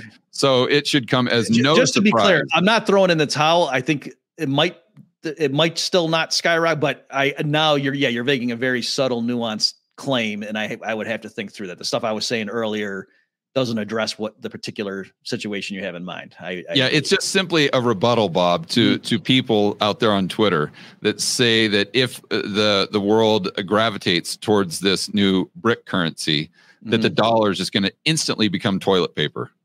I'm like, no, time out, guys. You're not really understanding the monetary system. And I think what it boils down to is people not differentiating between dollars that were lent into existence and green pieces of paper. They just see all dollars as just green pieces of paper or gold coins. Right. Okay. And therefore, if there was no demand for those, then they'd pile up and they'd become worthless. But it's just such a different dynamic. And and I'll let you go here, Bob. But just one thing that I've also been really wrestling with is how you can have a situation like Argentina and Japan at the same time. Because if you think about it, especially in the beginning stages, Japan has done everything that Argentina did, right? But they get opposite results. How can that possibly be? And this is just a hypothesis. This is something that I'm going to be thinking about a lot because I really want to answer or try to answer that question. And I think it might boil down to the pie chart of money supply. And what I'm saying here is that pie chart with Japan, a much higher percentage was lent into existence, where with Argentina, a much higher percentage was actually printed. And therefore, it has no intrinsic demand because there's no offsetting liability that would represent future demand for that currency. That's just a hypothesis, but it's something that I'm going to try to play with moving forward because you got to sit there and look at them and say, well, at the beginning state, they did the exact same thing.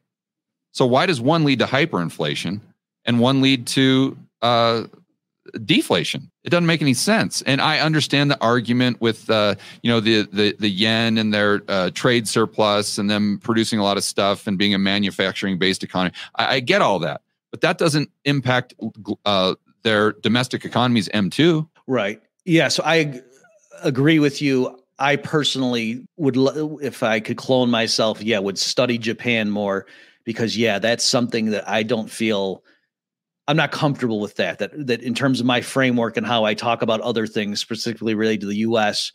I agree. I wish I had a better understanding of or confidence in what I think happened with Japan. Because you're right, prima facie, they did a lot of stuff that if other countries did it would have resulted in, rapidly rising prices. And yet they're like, geez, can we please get some price inflation over here? Like they're trying to make their prices go up and it's weird. One thing, people could say like, credibility and that people trust the Bank of Japan and stuff. Whereas, Venezuela or Argentina, it wasn't. And I get that, but ultimately you wonder. And I think you're right.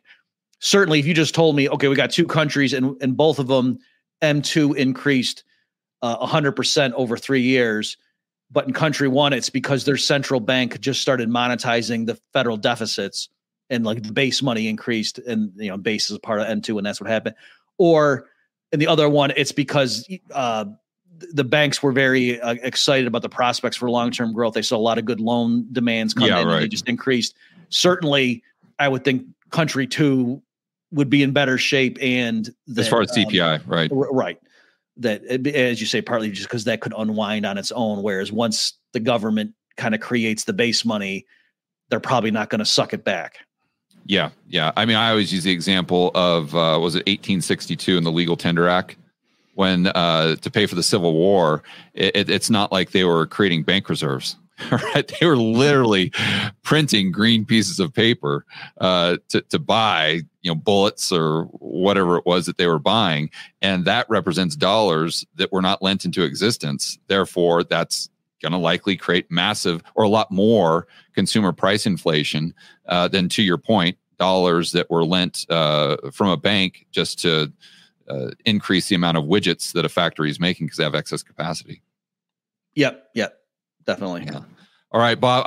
Dude, I've kept you almost 2 hours, man. I sincerely apologize. It's just, I love geeking out on this stuff, and there's just so very few people that are willing to kind of go through these thought experiments. I think we have, especially as quote unquote experts, or influencers, we have a tendency to be very dogmatic and kind of maybe stubborn, right?